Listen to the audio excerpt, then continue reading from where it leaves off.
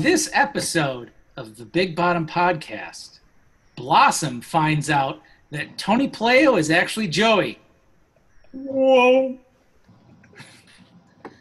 That's right, folks. It's another time for the Big Bottom Podcast, brought to you live with Steve Arajo, Tony Paleo, and your host, John Moody.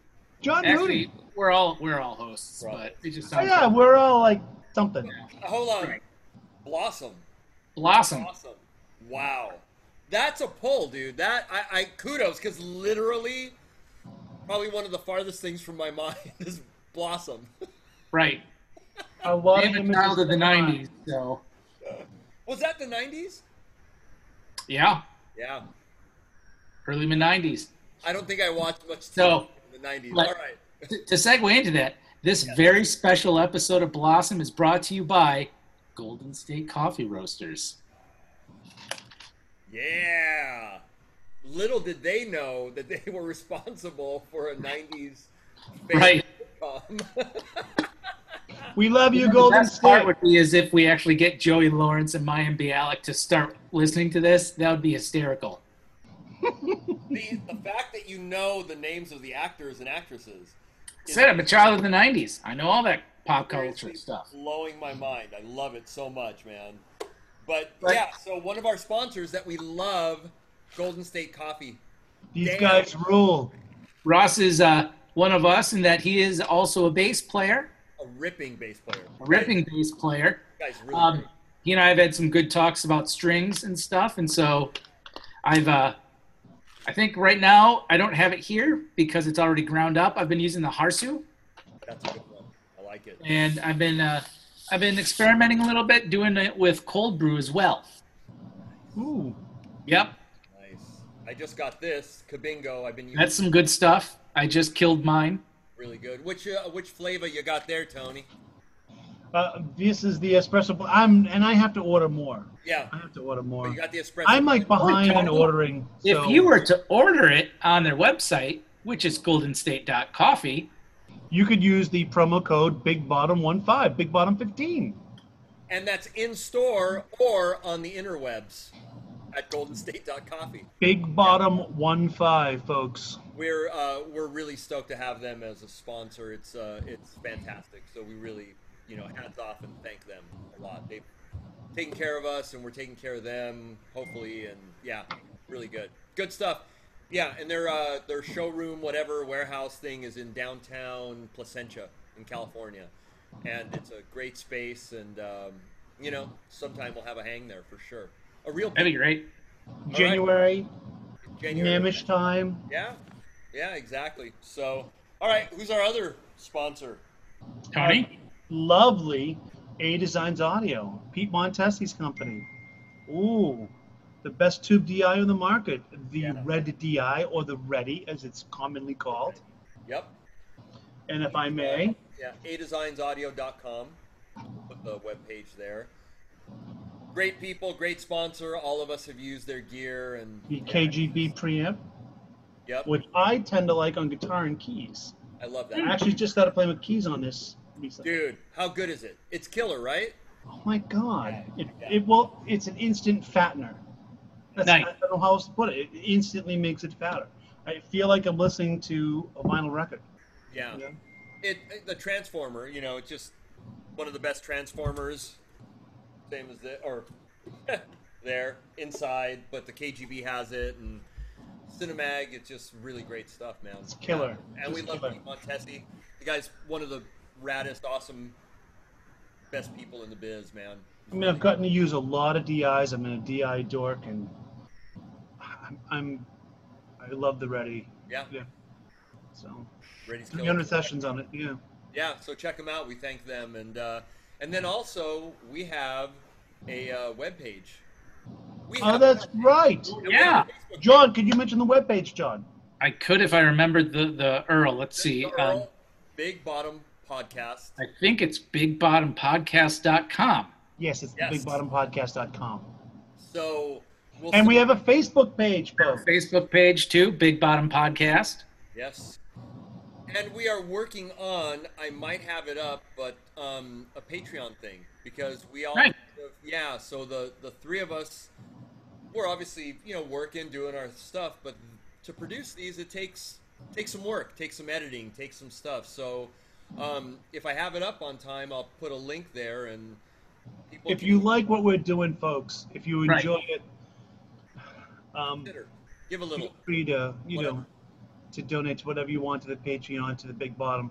And Yeah. it's just to help keep putting these out and put them on. That's all, Yeah. really.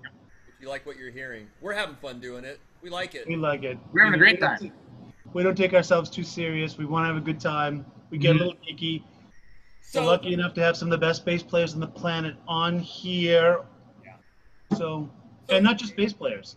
no, not just it's No. musician. We're kind of doing this as the musician podcast. So, and it can be manufacturers, players. It's pretty open to anybody. Circus clowns. Circus clowns, Maybe. they are people too. They really are. So this week, who do we have on our podcast? We have Pancho Tomaselli, The very who also comes with a PG-13 rating for strong language. Yeah. I drop the occasional F-bomb and S-bomb. I mean, who doesn't? Who doesn't? But yeah, He doesn't hide. Pancho doesn't hide anything, and I love that. Mm-hmm. very colorful. He's awesome, and I mean, just a badass player. Like, There's a couple times the screen froze during Yep. this. So forewarn people, if you might see it, Pancho lock up for a moment, wait, like that. Like that. then it goes away. you And the know? audio, yeah, apologies for the audio. I think his Wi-Fi was kind of a little messed up, but I mean, And I apologize that Steve went in my wardrobe and stole my shirt. Yeah. wait a second. No, man, I know. Sorry, yeah, but John and I were matching hats, Yep. so we kind of have this good little Blurry time. right now. Yeah, Poncho's just such a badass, and really, like we were talking, just very much like, if you can talk the talk, that's great. But he doesn't have to say how much of a badass he is. Right. He's just a fucking badass. I mean, literally taking the Tower of Power gig on in days' notice, playing with Dave Garibaldi, the drummer. I mean, that's it's amazing, and he really gets the balance between academia and actually street knowledge. So I love Sure. that about him, and I've For always sure. loved that, where he just gets it. That you have to be studied, but you have to also just be able to fucking lay a groove down Yep. on two notes for who knows how long. So, yeah, We appreciate that. yeah, Real life player. yeah, and he's also, him and I have talked a lot about just, marketing. He was with ESP for a long time. He kind of helped them develop a thing for him. He's also with GNL now, so really, he's just a smart guy, and we always kind of talk about, especially in these times, kind of reinventing, and you got to have a lot of irons in the fire, and you reinvent yourself. And Poncho's one of those guys that I literally never would have to even think about worrying about, because he'll find a way or something to be better at or to evolve into, which is fantastic, and I love that attitude. It's commendable. Different podcast. A lot of fun. Check it out. Mm-hmm. Exactly. All right, guys. Big Bottom Podcast. Steve Arajo. Tony Paleo. John Moody. We're gonna say goodbye now. Enjoy it, and that's about it. Okay. Bye. Oh man, I should have been recording. Anyway, always have the record button when I'm on the fucking stage. Exactly, That's what man. they tell me. That I Anyway, can't- have I met this nice gentleman here with a hat that looks like me, and he has his glasses, which I should. That's why I was going to make this. Hey, Yeah. what? I can't see. Here, hold on. I have some. Oh, night. Now, oh shit! Hey, Me too. Me too. And they're all, yeah, exactly. Man, Pancho Tomaselli's on the Big Bottom Podcast. Look at this. This is a dream come true. What's up, Pancho? How are you, man? Oh, we had a little glitchy. Oh my God, he's stuck. There he is. You were stuck for a second. What's Yeah, this is gonna suck. Yeah, I hope it'll be okay. We'll make it happen. Yeah. We'll make it work. Yeah. So obviously, Pancho, you know the guys, you know the boys, right? You know the other Hey, dudes. boys, Yeah. how So, you dude, guys been? Good. Yeah, Dealing. Yeah, not bad. dealing with the shit. yeah. Well, Yep. Pancho and I are on West Coast, and John and Tony are on the East Coast. So we're kind of getting, we always kind of talk and are finding out that it's the craziness all over the country, man. It's nutty. It is, man. I mean, it sure is making me play better, and the chops are on fire. Practicing. Mhm. But by myself, which I don't know what the hell, Yeah. I can't play with a drummer anymore unless I program something, which it's fun. Yeah. But it's all good, man. I think it's a great time for all of us to get our shit together. You know what I'm saying? Mhm. Make more music and I don't know, play more bass. Yeah. Refocus. Find out. You know, that's right, man. Why not? You know, we have time, and instead of YouTube, it's bass. Practice some music. That's Yeah. I've been doing that. I've been, of course, doing some design with GNL with the bass, which I tried today. Our a little baby here, Yep. and the pickups are insane. It's something that everybody in this quartet here is going to be very excited about these pickups because holy crap. I mean, we did a version of Money by Pink Floyd, but we did it like freaking methamphetamine style. So it's insane, and I originally did it with a jazz bass, and but it needed a little more growl, but without that preamp growl. You know what I'm saying? So we went there with MFD pickups, and we put as much fucking wire as we could on those suckers on like a ceramic magnet, and the outcome was insane. The freaking huge amounts of overhead. And bass, we need overhead because our sound wave is huge. Yeah. You see, playing live, I discovered something, And the problem, let me fix my shit. The problem with us wasn't like we tend stage, right? Because if you play with someone that keeps it mellow, we keep it with her because our job is to play with the whole band. But if the guitar player and the drummer are fucking loud, then you have to turn it up, right? Sometimes we don't have the amplification or the pickups to do that. And unfortunately, what our biggest mistake to do is we crank the bass just to get a little bit more air. But that ruins our tone because it fucks with our mid-range, and then our frequency gets canceled when you're in the front of the stage, and the guy in the Rode 80 is going like this, because it's so fucking loud, And then the engineer is going like this, So you kill your tone because all you need is more presence. So it's not about bass that we need to fix. It's because bass is bass. Like salt is fucking salty. Bass has fucking bass in it. You know what I'm saying? So don't crank the bass. As a matter of fact, what Rocco Prestia and all the masters I see doing a lot was like, if this is your bass knob, and if this is your level knob, and this is your bass knob, what you do is this. You supplement. If you turn the level up, you bring the bass down, because otherwise you run out of room on the spectrum of your frequency. Do you understand? And then we fart, and then we distort, right? Well, it adds gain. I mean, it just adds gain. That's what it does. You and I know about it because of Form Factor. Form Factor did it. Yeah. They gave us a head with so much room in it that you can get a clean signal without distorting at 1,000 watts. And you can play all whatever you want. and clean, no distortion, because their power supplies fucking gives you so much power, so much headroom that you have room.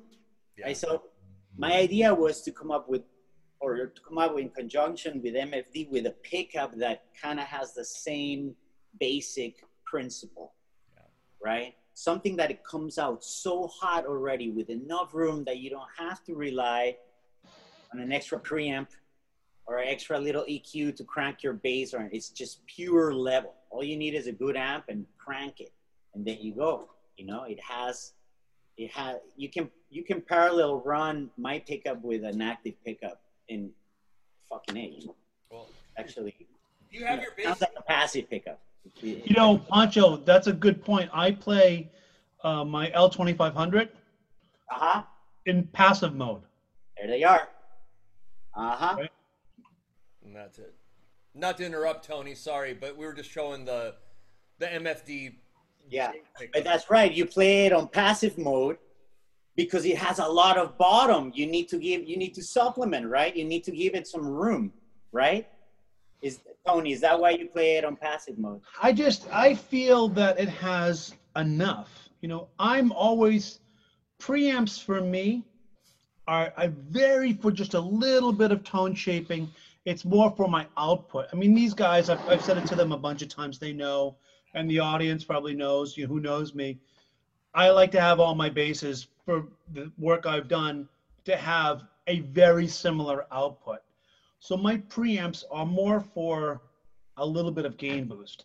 I like going out with, like you, I like going out with a strong signal and giving at front of the house, here you go. There's no complaints here. You've got something full spectrum, lots of overhead. You know, I know a lot of touring guys that feel the same way. You know, I don't necessarily need active for active. I want active for the gain, for the headroom. You know, and the MFDs, I'm a firm believer in overwound ceramics are just, they're big. They're big. Well, for the folks that don't know, the MFD is the magnetic field design pickups, and they are proprietary to GNL. It's a Leo Fender, you know, masterpiece basically, and what did you coin it as, Steve? Leo's last word? Yeah, Leo's last word. You know, I mean, that's really his last thing. And to tell you the truth, when I first started doing stuff with GNL, I didn't get the MFDs at first. It was all, and then the more I played them live, I was like, oh fuck, I get it, you know. And the funny thing is I sent, you know, Tony has two L2500s, and we sent some other stuff out. But I remember Tony was so adamant about like series, everything's series. I go, dude, series is a wild fucking ride on the MFDs. I go, series on the MFDs, I think, in my opinion, woo, it's too much. Unless you play, I guess, yeah, really like maybe like Ray Rondeau, yeah, like really soft, like a fusiony guy, which is not me. Yeah, you and know? I was like, dude, trust me. I go passive or parallel. I go, I don't know, just. There you go. Here you go. And then he kind of got it, you know. But they have this. I guess if you were to simplify it into terms, it's this low mid. It's this mid low growl that they have. It's an inherent quality to them. I guess that's what I like about it, because absolutely, a lot of these speakers. I mean, you know, like I say, you don't want to add bass to bass. No. What we lack, not even treble. Yeah. What we lack is mid-range. You know what I'm saying? Dude, that's what makes those fucking Jamerson tracks so beautiful. By themselves, they sound like ass. They're like, ugh. But in that mix, it's like, it's holy grail tone, you know? And it's a P bass. And everybody thinks P basses are this low. It's not.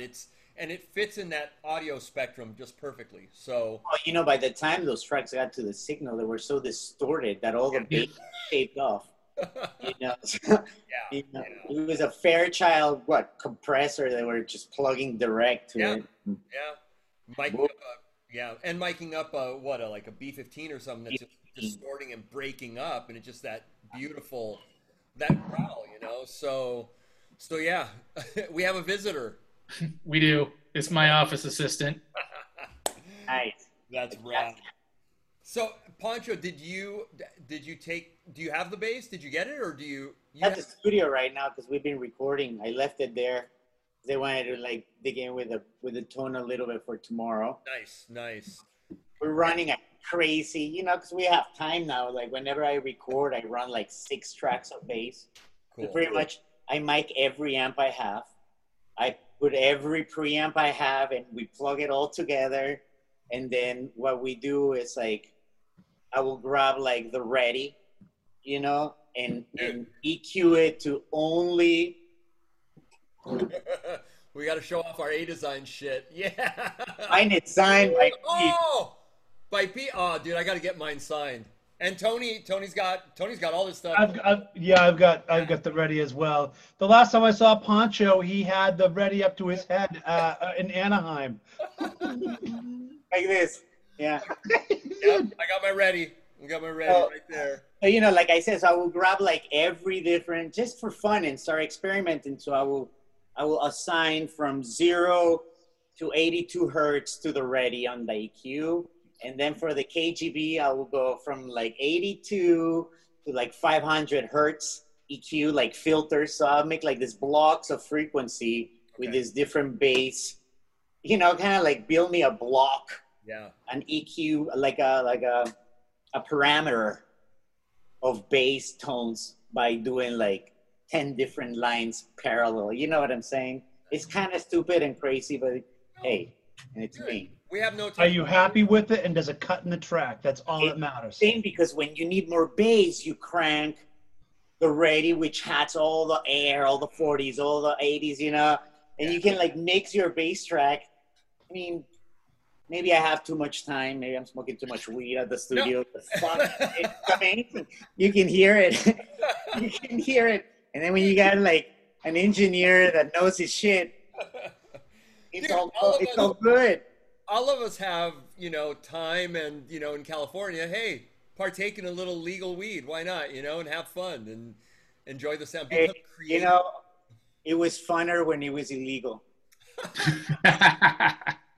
Now I don't need to hide. Like, oh, I don't need to go like this anymore. Yeah, and you can actually go down. Yeah. It was more exciting. Well, and Pancho, I know that we seriously just kind of jumped into it, but tell the people, like, you played with War, you played with Tower of Power. I mean, like, tell us about those things, especially the Tower of Power thing. That I love that, man. It's a great gig. That was an intense gig. I think that grew hair in my fucking made you a man. Did not have. Because, holy shit, that was intense. It was not only intense because, as we all know in this room, though, the music of Tower is kind of like at its highest level. Yeah, Holy Grail. You know? Yeah. Like, well, and starting from that, but like then Dave Garibaldi called me on Monday. Yeah. I was on the road with War, going from Reno to the airport to go to Maryland, and then he told me that Rocco had some health issues, and then they had to like leave him at the doctor, you know, and then that they needed a bass player for the next leg of the tour, which was like something like 20 plus shows in November of, what was the year? 2014, 15, I remember.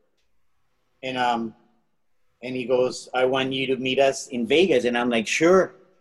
No rehearsal, no charts.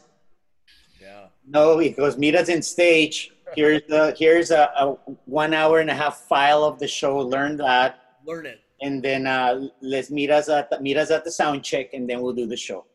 Yeah. And I was you had to shed pretty hard to do. Let me fucking vomit. Okay, yeah, sure. Okay, whatever, you know.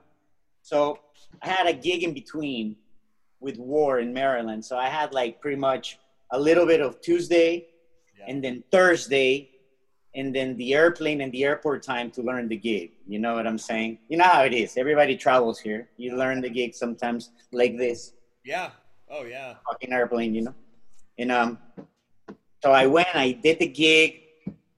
It was great. I had some students write me some charts for homework. I had no time, so I said, "Okay, your assignment for your A+ for the grade, transcribe soul vaccination. What is hip?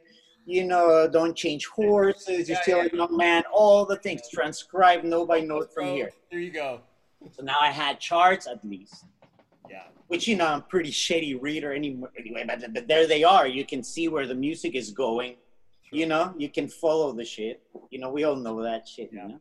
Ears up. Especially if you know the song, you know, it's a lot easier to read a chart if you already heard the song before. But in my career, the funny thing is that the first time I played Lowrider in my life was with War. Wow. The first time I played Soul Vaccination, What Is Hip was with Tower of Power. The first time I played House of the Rising Sun was with Eric Byrne in fucking Royal Albert Hall. The first time I played La Bamba was with the Lobos at MacArthur Park. You know, so it's like all these first time events because in my career that are so funny because I don't learn covers. Yeah. You know, because I much rather do some shit of my own, I guess. I thought it was healthy for me to develop my sound, you know. Yeah. So when I get called to these gigs and everybody's like, "What do you mean you don't know what the Cisco Kid is?" I'm like, "I've never heard it." And you learn it, and then I stay with War 13 years of my life and my career. So I got to know the West Coast pocket and what Chicano music was and what it means to the world, and because of that I ended up playing with all these people. You know what I'm saying? Cheech and Chong was another good gig. Dude, that's awesome. I don't remember shit, but it was great. I got paid.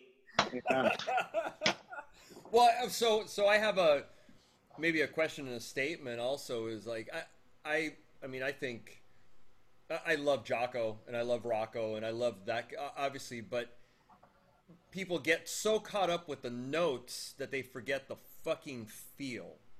It's all about the groove and the pocket. And I think that gets overlooked a lot with, I mean, for me, Jocko, you know, like that first record, yeah, it's notes, but man, his groove and his feel, and obviously Rocco's feel, notes, I mean, he's Holy Grail, you know, he's a Holy Grail player, but, and then with you playing with such a groove monster like Garibaldi, I mean, it's important to get that feel. I mean, more so than the notes. I mean, what do you like? Your interpretation. The way I approach all these gigs. Yeah. Just because I am not a fan, like I don't know all these songs. Like people, you know, I've never played them before. To me, it's very important, especially when I joined War. It's very important. I remember I was going to the books, I went to the records and look at what B.V. Dickerson was playing, his bass, where his hand was, his amp, what fucking shoes he was wearing, you know. When was he smoking weed, before or after the show? That's what I pay attention to, because music to me is something that's second nature. It's like peeing, you know what I'm saying? When I feel like it, I go and you pee and boom, it's done. You know what I'm saying? The more you think about it, and like something Dave told me when I joined Towers, he goes, "We're hiring because you're Pancho Tomaselli. We're not hiring you to play like Rocco. Yeah. We're hiring you to be Pancho, to play the song like you. You know, which is great." It sounded like fucking Afrobeat for a while when I was with Tara. You know, it was great. Hey, it sounded a little. You're lucky, because not all gigs are like that, man. Well, you know, also, you know, most of your career and our careers are based on public relationships. The reason why Dave Garibaldi, I believe Dave called me, is because when I was touring with War and Tower, we were doing double gigs together all around the world. I would do the sound checks and I would try on Rocco's bass and then end up jamming with Dave every day for 45 minutes. The crew hated us. They wanted to go have lunch. We're like, "No, dude, this is a hot fucking jam." And as a reason of that, I ended up playing with Tower. I just recently did a session with Roger Smith, the keyboard player for Tower Power, Carl Perazza on percussion, you know, Santana and all that. It's because it's all these relationships, you know. No, absolutely. You know, hang, dude. It's attitude. It's good attitude, but you gotta fucking know what you're doing, because you're dealing with guys that were jamming with Jimi Hendrix and shit, you know. So If you want to talk shit, you can talk all the shit you want as long as you can back it up, you know? That's And you know me, I talk a lot of shit, but it's because I can back it up. I'm loud. Loud.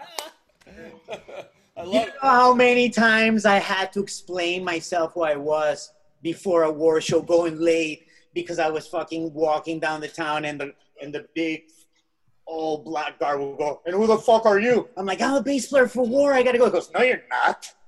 I'm like, dude, I swear to God, show me something. And I'm like, Metallica t-shirt or like Iron Maiden piece of. It's like, no, you're not. You know, it's like, I swear I'm the fucking bass player who no one, you know. Yeah. It doesn't Here's my pass. Here's my pass. You know what I mean? doesn't matter. You know. No, I probably would have given my pass to someone for weed by then, so I had no pass. You know. But, you know how many times? So if you're gonna be loud and talk shit, because I can't go to a 6'5" guy with a gun and tell him I'm the bass player for War, motherfucker, let me in. No. Unless I'm the bass player for War. Yeah. You know, that's the way and that's what I tell the kids, man. Be happy of your achievements. Tell the fucking world, but only if it's true. You know, because otherwise you're a dick. You know, you become Trump. You know, sorry. Anybody. It's all right. Yeah, you can't BS, especially in this. I mean, you know, dude, how many times have we all been BS? And you can just smell it, like, and it's usually now. And I've known Pancho. I've known you for a couple of years. You're not, dude. You're not a BSer. You know what I mean? Like, usually you can sniff out the BSers. I'm just loud. You know, I'm like that fucking Chihuahua that's always barking. Dude. Yeah. That's My neighbor just moved in. She has a Chihuahua that's always barking, and then she has a large pit bull like mine. The pit's like super quiet, and the Chihuahua's like blah blah blah blah blah. I'm gonna rename him Poncho. Well, you know, it is true. You know, like people ask me all the time why I'm being so loud. Dude. You know, and so, you know, how is it you're not so fucking famous? You play with all these people and you're so loud. How can... And I said, because, well, we don't do this for fame, don't we? We do this for art. We do this to get on a platform of influence so we can tell people through music to be righteous, right? That's what we do, you know? And always trying to be better. You Correct. Know? And I think the reason why I've been successful is because I somehow became popular amongst the famous people. You know, so like, because I got hired by this band and I did a good job, then the other band heard, and then I ended up in that scene. You know what I'm saying? And it would happen. You know, it was attitude combined with a good aptitude. You know, knowing, you know, knowing your stuff. Yeah. When you are a professional musician, the less notes you play, the more money you make. You know what I'm saying? And I have an example. I've done gigs at the Baked Potato with like 5-page charts like this, right? Sure. I can't even, they don't even fit on the screen, you know? $25, $50, right? I've done gigs with War like this. 2 notes.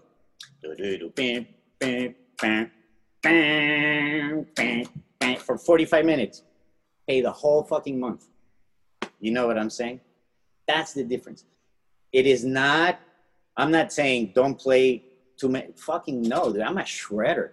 I love to shred, but I also like to eat and I also like to pay the bills. So you have to fucking know when you do that and when you do this, you know, which is fun. You know what I'm saying? Hold it for the right gig, I always say, man. Hold it for the right gig. Get your yayas out, you know, later, right? Yeah, man, and we got time, dude, you know, and if you want to fucking practice and go chops, call some guys, get a shitty gig at your local pizzeria and go play some standards, man, and fucking play all the solos you want. Yeah. You know, get paid $25, a piece of pizza and a Coke, and go home like, holy shit, that altar scale ripped over that fucking diminished chord. Oh my God. Great. Yeah. You know? So it's just a matter of perspective, you know, fucking when to do it. playing for the situation, playing for the song. It's important, you know.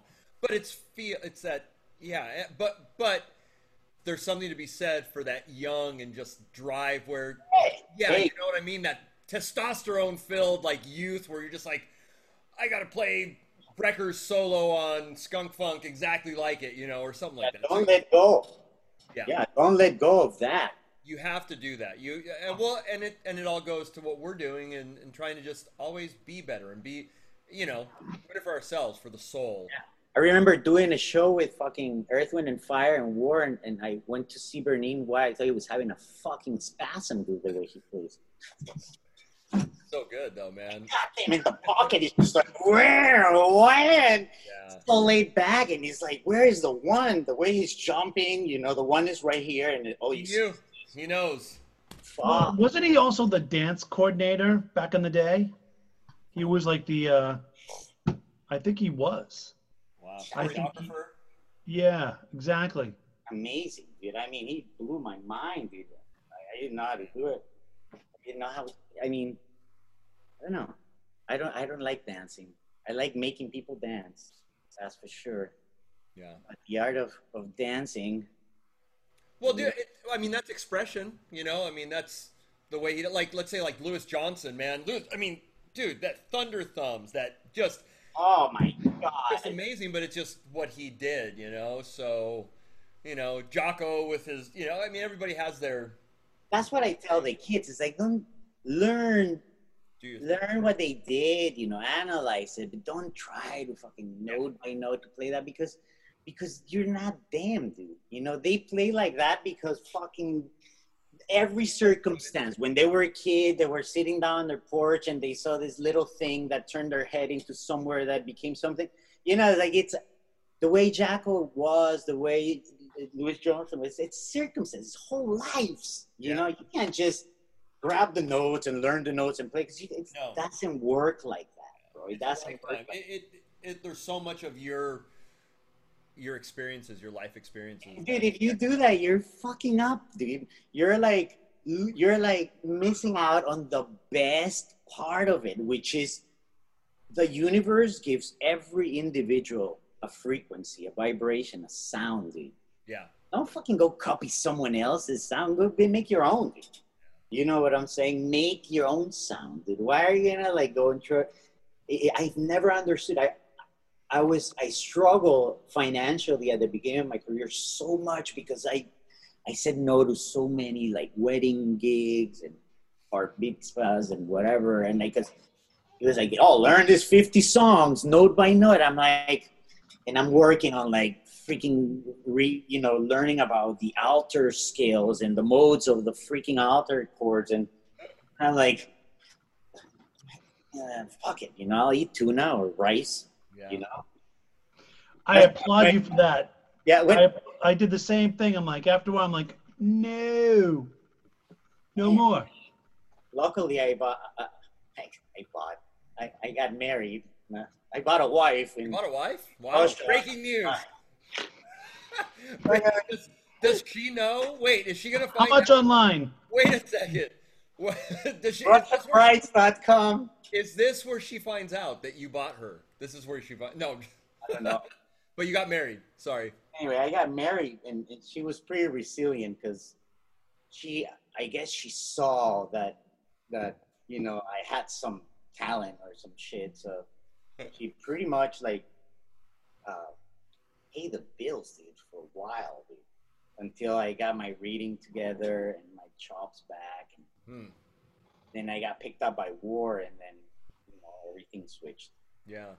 So it's been good to have a partner, you know, like that's something that I tell people, you know, it's great to party and to be a rock star and not care, but it's actually better to go on the road and play your music and come back to a balanced environment.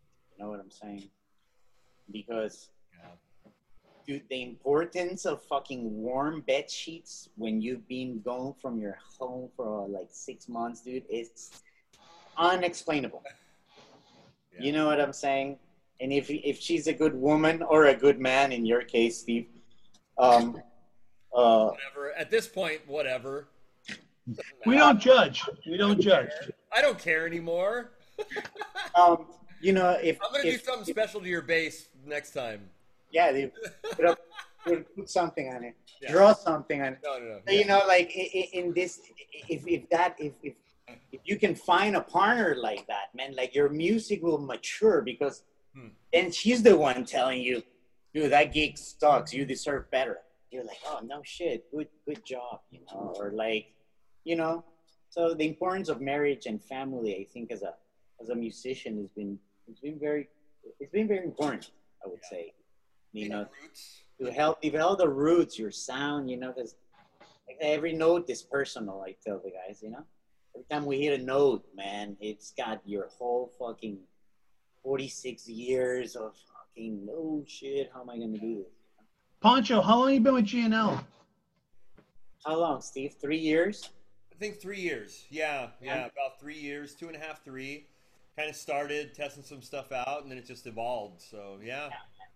Well, GNL allows me to be creative, you know, which is great. Just like ESP was great too for me. You know, I did a great run with ESP, 3 designs.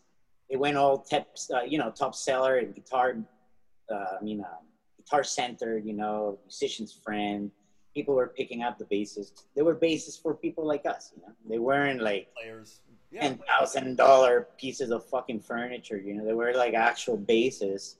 Yeah. Always based on the original design of the bass that I learned how to play bass on. There you go. Yeah. Now the J pickup is missing out of it, huh? You pulled the. Well, you know, this is the. That's the original. What year is that? It's a 78 neck, but it's a 74 body because the neck was broken. It's got Lindy Fralin pickups. I busted the original pickups with Joe Cocker one time. Oh man. Had to change bases, and this is pretty much the bass where I learned how to play the pocket with War and shit. This is pre-ESP. I had 2 basses in my whole career. I had this bass. I had bought this bass. Yeah. With a credit card. It's a 97 jazz bass with it. You know. Yeah. I was so fucking broke, but this is I did the whole fucking thing. I played Royal Albert Hall with this bass. Woo! There it is. That's Willie's signature when we played the Rock and Roll Hall of Fame, and he was playing with the Eagles. Oh, that's cool. So I met. So you know, and this right here, it was my first bass that my father bought me, and it's an original Michael Tobias. Is that a Tobias? Oh wow! What serial number is that, dude? 1715. Yeah, dude, I love it. You die, that's mine. That's awesome. And it's a Burbank Tobias. It's one of 3 that he built on this X with a prototype Bartolini's without the Bartolini on it. Dude, oh, wow. Okay. Michael still remembers this bass. Really? Every time we talk, he still remembers. He said there's 3. There's a 5-string and there's a fretless. Ooh. On this same wood, same configuration. I saw the 5-string at Gary's. Oh yeah, was that at the amp shop? Yeah. Nice. So those are the first 3 like important basses, and from that it evolved to like out of those 3 basses, I came up with the idea to do the ESP signature. This is actually the first prototype of my signature bass. Nice. This is the bass that I use with Tower of Power. This is a bass that I use all over the world with film, with, you know, so like this was the very first model, like number 00001. Nice. And that's 60s space jazz pickups? It was pretty much like a 70s J bass, right? With a little cut here for the shredders. Yeah. We took a knob right there. And then we had the EMG X pickups, which are like a good blend of passive and active, you know, because I was doing the film gig. It was hardcore metal music, and I was playing with War and Tower at the same time. I needed a bass that can take me through like really heavy music and really funky low endy. So it has a bass treble control and like a balanced pot, so there's no phase cancellation between the two pickups. Volume, balance, and bass treble control for the EMG pickups. And the pickup spacing is 60s. Looks like it's 60s. Yeah, correct. Okay. Like a regular with a Babix. Those are great. What do you think of those bridges, man? I love them, especially if you're doing low tunings, you know, because they gave it more like the feel of like a piano, you know. It's like, I don't know if it shaves the low end on it because it's a low density bridge. It's an aluminum bridge, so by physics, I'm assuming it might shave a little bit of the really low end from zero, maybe more to that the, mid-range to kind of poke. Ask. Yeah. Those, no, but you know, I'm assuming because it felt like it. It felt like it had a little more tone quality to it, like a little less air. Okay. Really low. I feel the bridges. I had a Babbitt's on an ESP too. I feel they affect the foundation of the note. They're in so much contact with the body wood. Right. You know, like when some people say, "Oh, the bridges don't matter." Bridges matter a lot. I think so. Yeah, it's like it's like the tires in your car. You know, I mean, they do something, right? Everything in the fucking instrument, it's like an airplane, dude. Everything matters. You know, the bridge, the fucking little nut. You know what I'm saying? Yeah. The tuners, the rod, what type of freaking rod, the wood, everything matters on the bass. Yeah. You know? Tony, I always laughed because the people that were complaining about the bridges, it's like, all right, your contact point on your bridge saddle is this. 2 little set screws that are controlling your vibration from your string to your body. Whereas the Babbitt's is that. Yeah. What one's going to be better? Right, and it's like a shallow. It's like a big little, like, it's kind of hard to describe, but you're sitting on a roller on an additional piece of metal as well, so it's huge. Mm-hmm. Speaking about big bridges, look at GNL. I was going to say that about GNL. GNL feels like a Babbitt's bridge with bass. Heavy AF. You know what I'm saying? It feels like it has a little more ball. I'm a big fan of heavy bridges, man. Yeah. You know? And Leo's whole idea was that this goes into the body, perpendicular to the grain of the wood.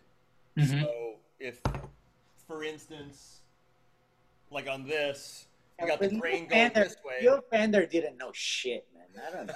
That Leo guy, he didn't know jack. He was Mexican.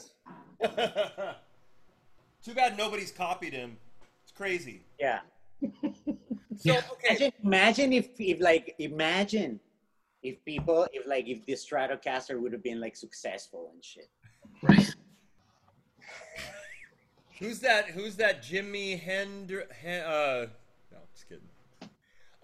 So Pancho, you like a wood that I'm not exactly a fan of, but you really like it, and when you play it, you sound fantastic. That's Empress. You like Empress for 2 reasons. One is if you're like a freaking flea like myself on stage and like to move around, you want something that you can move around with that you feel comfortable. That was primarily it, but when I played it, it has a lot of mid-range. I don't know what the fuck it is. Yeah, it's the light. It's just not dense. It's not a dense wood. Now, I don't think you can take an Empress bass on the road because it'll fall apart. You know what I'm saying? Well, the screws and the movement. There's so much movement that goes on a tour. You know, especially if you have if you're playing. You know, typically, like we know, you play. Fucking kick the shit out of the bass, and then you throw the bass on the stage, and then you leave, and all of a sudden the bass is back on stage the next day, and then you just plug it, and you do the same shit, you beat the fuck out of it, you put it in the stand, you go to the hotel, the next day the bass is there, the strings are changed, oh my God, you know. So Empress, I don't think it might be the best wood for that type of scenario, or even a roasted neck like I have, which man, it's sexy as hell. I want to take a bite of it. Yeah, it's Chocolate. Wait a second. So what do you think about the roasted? You not a fan of it on the road? I haven't had the chance to take a roasted neck on the road. Yeah. I like maple and fucking antler or ash or whatever that is common. That if it breaks, if I had an issue with it, I can replace. If I'm on a long run, if I'm a recording gig where I have to leave town, say if I gotta go to Europe or do somewhere out of town, then I'll bring like the nice bass with a roasted neck. Then I'll bring P bass. I'll bring my Tobias. I'll bring all the sounds, a good preamp. So one of the beauties of roasted is it's supposed to doesn't move as much. It's supposed to be more. It's lighter, but it's supposed to be more stable. Yeah. But the screws, will chip. Like it's kind of like Empress. The screws don't tend to hold like. I'll find out soon. I've got one coming. The screws and all that hold better than Empress for sure. Yeah. And Tony, that's also on a roasted neck that's usually quarter sawn. So that even helps it that much more. Like yours, Pancho, is a quarter sawn roasted neck. And that's what I have on one of my SBs that I really like because I didn't have the best of luck with roasted bodies. It almost was the same thing, Pancho, with an Empress body. I felt like a roasted body kind of had that same... It just wasn't as dense, so it knocked a lot of that low off, that fundamental that we like. But then again, like you said, for weight, it's nice. If you're, I don't think boy, I have one of my first ESPs was like 11 pounds. It was heavy as fuck, and I don't think it had nothing. It had nothing to do with the sound of the bass or anything like that. Maybe I don't know. Maybe the elephant at the fucking LA Zoo was like, "Oh my god, that's loud," because they hear it and shit. I didn't hear it personally. You didn't hear the brown note. Yeah, I mean, and it had a bunch of crap in it. It had like Aguilar pickups and the PT1 controls, and like it looked like a bunch of so maybe it's not even the way the wood sounds. It's got so much between the wood and the output, all these preamps, all these cell phone preamps, and like all this crap. So I don't know, but it sounds good for rock. The last model ESP that I did sounded good.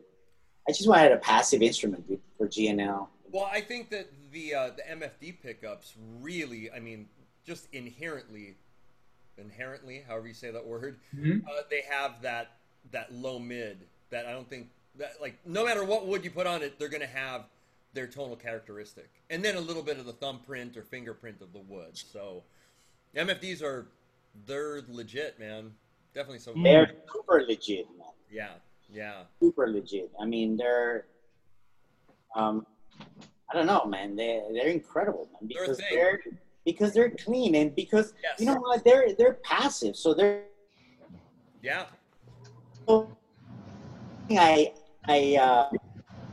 something I really enjoyed about my vintage sounds were that they're kind of noisy, they're kind of like move around to get away from the hum, but it's kind of fun, you got. The MFDs are really loud too, and they're still, you get that little vintage vibe. They're analog. They have some analog. They're not, the analog vibe. They're not all that like a EMG. Sure. Which gives it a vibe. Got it. Sorry, Pancho, I'm having trouble hearing you. I don't know if you want to. I don't know what's going on. There we go. That's a little better. Sorry. Yeah. So it's let's see how he does. Yeah. We put a bunch of goodies on the bass, a bunch of rails. Yeah. Like that. Steve, that could be me. I apologize, guys. I just threw my AC on, and I'm wondering if that's picking up on the mic. No, that's all right. So Pancho, and then amp-wise, what are you using these? I mean, obviously we're not gigging and stuff, but what was your amp of choice? Was it form factor or was it? I did the form factor stuff when I was doing the really heavy low tunings. 1,000 watt. I needed to be loud. Yeah. But now I just recently signed a deal with Mesa Boogie. Oh, great stuff, man. Yeah. And, they sent me a bass Prodigy, which is like a tube head because I wanted something a little nastier, a little vintagier for the Dig Infinity stuff, right? Yeah. And they're sending me the 800, which is like a solid state kind of amp too. They're gonna for test. I gotta call him actually. Chris Dilbeck. He really is cool. He gave me a tour of the factory, and it reminded me of GNL, but amp wise, you know. Yeah, they've always been a really nice kind of grassroots almost kind of company. Never, which is great. Yeah. Amazing, and such a lot of California history, you know, and I love that. You know, I'm very almost a nationalist, for the lack of better words, when it comes to my gear. You know, I love American instruments, man. You know, I don't know. It's just like the electric bass was invented here. You know, you want to learn the acoustic guitar flamenco, you get a guitar from Spain because that's where the shit was. You want to learn how to play the precision bass, you buy a bass here in California from GNL because that's where the shit was made. You know what I'm saying? Yeah. Same with Mesa and same with all that other goody stuff that is here, you know? Are you using the Boogie stuff for recording, or are you? I mean, you said you're plugging everything in, but do you like the Boogie stuff for recording? Yeah, I am miking. I will use the Ready for my direct, Cool. and then I will run the Boogie with a Form Factor 15 ceramic, Yeah. Nice. and then I will mic that. When I'm like maybe not too stoned, you know, I'll just use the Ready and the 15-inch cabinet mic'd. You know, but there has been times where I've used the XLR out of the Mesa Boogie, And it's good. and it sounds great. It sounds great, you know. So it's all good. Mesa makes a great amp and Yeah. great quality control, you know. So, They and all I guess the Mesa GNL combination is nice. That's good. I hear great things about the Mesa. A couple of friends of mine are endorsing them right now, and they love it. We should get you in, guys. We should get everybody in. Mesa. We should put a Mesa Boogie amp at the GNL stage. That's what we should do. We have, you know, we do the GK thing. We've got that. Anything American, we're going to get a mega Ampeg, you know, rig over there. But Boogie would be great too.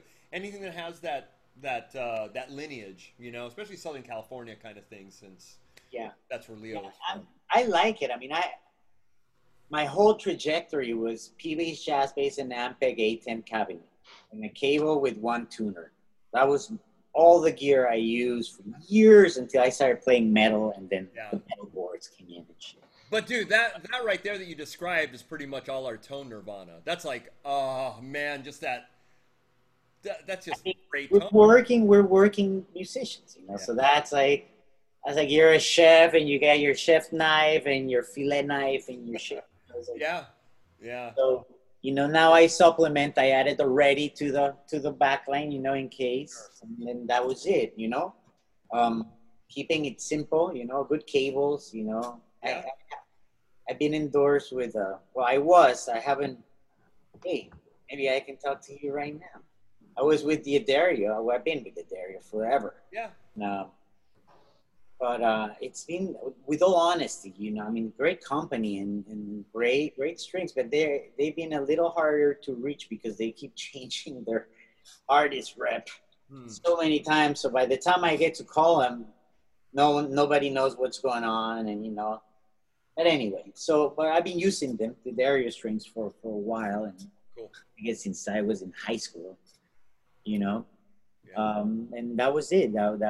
Keeping it, you know, nothing fancy. I did have a Tomastic infield and great strings too. Yeah, which was unbelievable, which was great. But after I jumped to the D'Addario for you know, strategic reasons, because I got a deal that covered D'Addario and Planet Waves and all the other stuff. So I had to have an account with D'Addario with an allotment for strings. So I don't, you know, so it was like, what do I do? You know, I mean, Tomastic strings are incredible.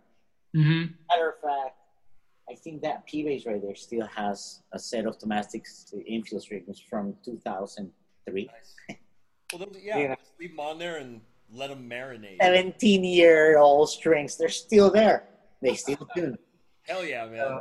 So how Pancho, how much recording are you doing at home? Do you do Pro Tools, Logic? What do you use? I'm working with Pro Tools Nice. right now with our careers that we're composing volumes of Yeah. music So tell for us about that. Facebook.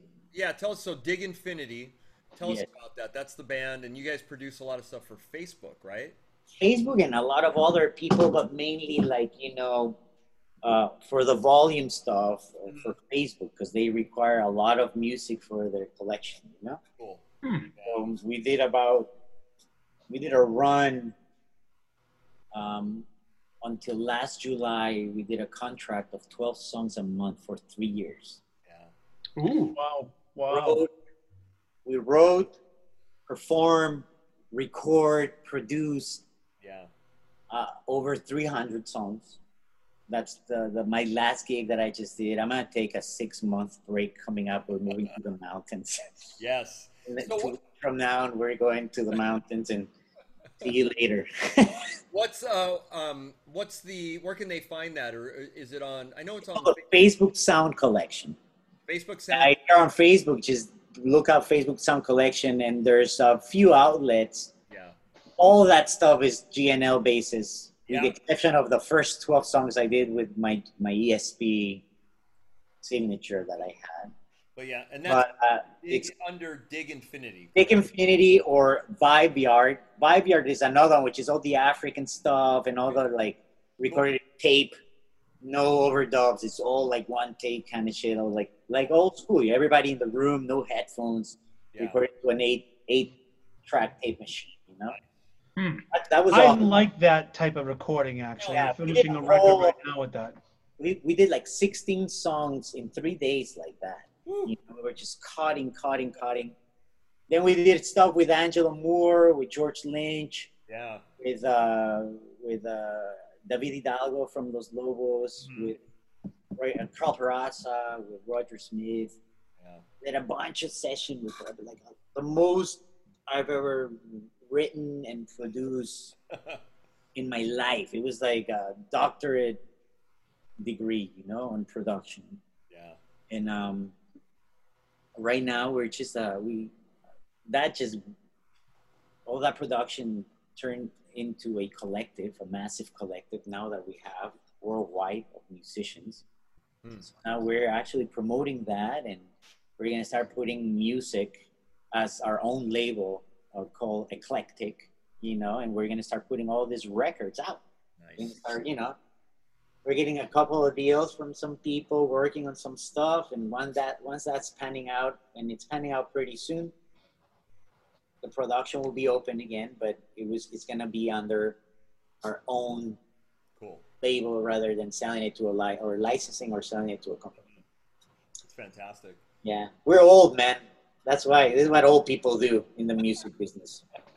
Well, You know? no, I mean, well, it's taking advantage of. Well, I mean, dude, you're in this thing. I know we always talk about this, but really you have to be multifaceted, and you have to be able to adapt, and you have to be able to kind of try new things and not be afraid to try new things, man. More than that,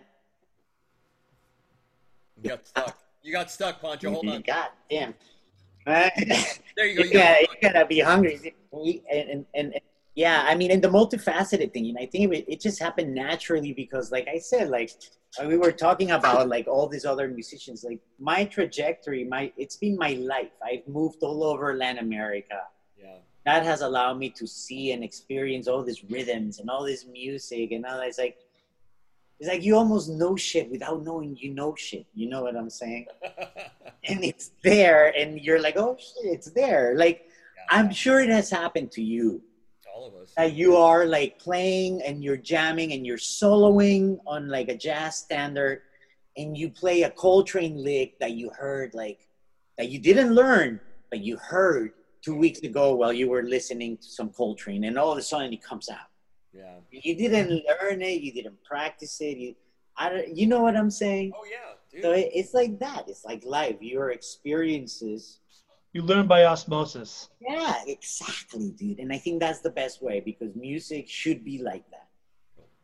Music was never written down. You know what I'm saying? Music is non-tangible. Music is the only artwork that, I'm going to use a funny word, penetrates the body Well, physically. I love that. For me, one of my favorite, Errol Garner, composer, Misty. He had. There's a documentary on him it's called "You Can't Hear Me Read," which I think is so kind of prolific because the way he plays, you obviously think that he's schooled in this. It's like, no, man, this was here. It was soul and Yeah. he was not a studied musician, but look at Misty. Oh, that's like one of the most beautiful, gorgeous standards used everywhere. And anyways, I don't know. Don't say that at Berklee College of Music. They'll start walking the yeah. But that's a thing where you definitely you definitely have to have that. But you're right. You're absolutely right. It's like, dude. It happens both ways because I've seen classical musicians open a freaking symphonic chart with 21 staff on it and go. Yeah. And play the shit, and I'm like, yeah, like what? And it sounds beautiful, and like, and they get the faces and they're like a computer, and I'm like, okay, that is like a demigod shit right there, to do that too. It goes both ways, It's like there's no like, I play by feeling, I'm better than you. No. If you say that, is because you're very insecure about not reading music. True. That's what I learned. Yeah. You know what I'm saying? When people go, no. Fuck that. I don't need to read. I play by ear. Oh, that means you caved in at your last jazz gig and now you're embarrassed. Yeah. Oh, man. All right. So, and film. Tell us about film. That was a project that's still going on. Film, it's an interesting thing. Film's still going. Okay. 3 albums, and we start writing album number 4. We want to release album 3 and 4 together, just to put a bunch of music out. And the members who are the members? Gary Nessler, GNL artist. Yep. Yeah. And Dave Lombardo on drums. Good old Dave Lombardo from some bands. We had some friendship fallout with Dave, which was a little sad because when the band was touring, and cooking and playing in little freaking cave clubs in Bordeaux and like friends with like 300 sweaty people in there, and we were a brotherhood. We shared rooms, we smell our stinky socks, and we had dinner together. It was a brotherhood, but then like a good old fucking rock and roll story, man. The hair of a vagina has more pull than a fucking wire pulling a fucking 18-wheeler, So Didn't he end up playing with Suicidal Tendencies as well, right? Very picturesque. I tried to translate that from Spanish, but I had trouble. Dile en español. Here I'm trying to pull him away from that, saying he's playing with Suicidal. Anyway, shit happened. That's what I'm trying to do. But whatever music we did was phenomenal. It was mind-blowing. No one can... But, and what did you say, Tony? He was playing for Suicidal, right? Yeah. He still is. You know what? More than pissed. I was so heartbroken. Yeah. When we had a fallout, and I think this is the very first time I'm talking about it online with anybody. But everything's okay now, or is it? It's been okay. It's like I don't like to talk shit. No, everybody thinks I'm gonna, because I'm loud. No. Everybody thinks if I get into a fight, I'm gonna go, "Fuck you, Tony. He's a fucking guitar player. He sits down to pee." No, dude, I'm not like that. No, but the thing is, it's brotherly love too, man. Dudes. Yeah. So that's exactly what I'm saying right now. It's like, to me, it hurt me more than it pissed me off. Yeah. Because the music was so cool, and when we were like together without any outside bullshit, as a band, as a trio, playing with Deep Purple, playing with fucking Lamb of God, doing all these tours. Yeah. Fucking, we were opening with Deep Purple, and I'm playing like this, and I look around, it's Roger Glover, Ian Pace, and fucking Ian Gillan with a camera fucking filming us because it was mind blowing. You know what I'm saying? And then I look at Dave and he's smiling, and we're like, whoa. And I look at Jerry, he's fucking screaming his ass out, you know. And it was good. It was a fucking. Well, it'll come back. It'll be back. You know. I played with Dave once actually, and as well. He's a lot of fun. It's a lot of fun, you know. Powerful and precise, you know. Yeah, the precise, I might have some debates on that. The powerful, yeah. You know, all I have to say is I have nothing but good memories, you know, touring with film. The end fight was ridiculous, as retarded as a fucking VH1 Where Are They Now fucking, you know, type of fight on the band, you know, because of the stupidest fucking things, you know what I'm saying? But when you get to that point, then you gotta go, you know what, let me turn around, because otherwise you get hurt. You know what I'm saying? So, and when fucking bad behavior and stupidity and anger and name calling starts to go into place, then you know the smartest thing you can do before you fucking impale a motherfucker with your bass is you walk away, and then you don't go to jail. You know what I'm saying? So that's what happened, and me and Jerry, we keep writing, and we've written stuff besides film, you know, a lot of other stuff besides film, because we're not metal, you know what I'm saying? We're just artists and our musicians, whatever you want to call us. So the new film albums coming out, one is done, one is we're still working on the fourth one, and it was what it was. You know, there's nothing else to talk about it on that regards, you know. Cool, So, man. Pancho, where can we find you online? Where's all your socials? Well, you can find me on some reruns of JudgeJudy.com. Mr. Tomaselli owed me 2 months of back rent. Were you on Cops too? You are not the father. Fuck yeah! You know, I was like, we actually wrote the theme song for a Cops show that is actually still on air in Boston. It was the Boston Cops. When we were at Berkeley, we got the. Oh my gosh! It was 7-4, and guess who the drummer was? I don't know. Fucking Antonio Sanchez, dude, from Pat Metheny, and you know, like the master. Wow. That's the only time I've ever played with him. Screw those Boston guys. Yeah. Yeah, it's Boston. no good. This is what my glasses were. Oh, there you go. Yeah. Well, all right. Well, you know, if you want to find me, you know, like luckily, and it was very calculated to add a Mexican name next to an Italian last name, so it's different. Pancho. You know, Pancho Tomaselli, Instagram. You know, Pancho Tomaselli, Facebook. Yep. Pancho Tomaselli, fuckbook. No, I'm kidding. Pancho Tomaselli. Where else? Where else am I? Grinder? Are you on Grinder? Tinder, just Pancho Tomaselli on Facebook, I'll put Instagram, and I have a YouTube channel with like 3 subscribers. I will find it and I will put it on there for sure. I will make sure, dude. Well, thanks so much, man, and you and the family, everybody's safe with all this craziness. You guys healthy and good? Yeah, we're about to get the hell out. Yeah, it froze up again. Wait. That's a classic picture right there. Right. Wait. Wait. One more time, Pancho. What's that? You're taking a little vacation.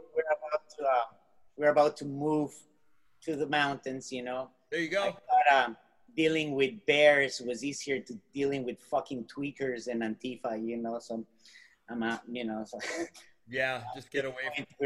We're gonna move and check out for a year. Nice. And see what happens after November, you know? And see what happens. All right.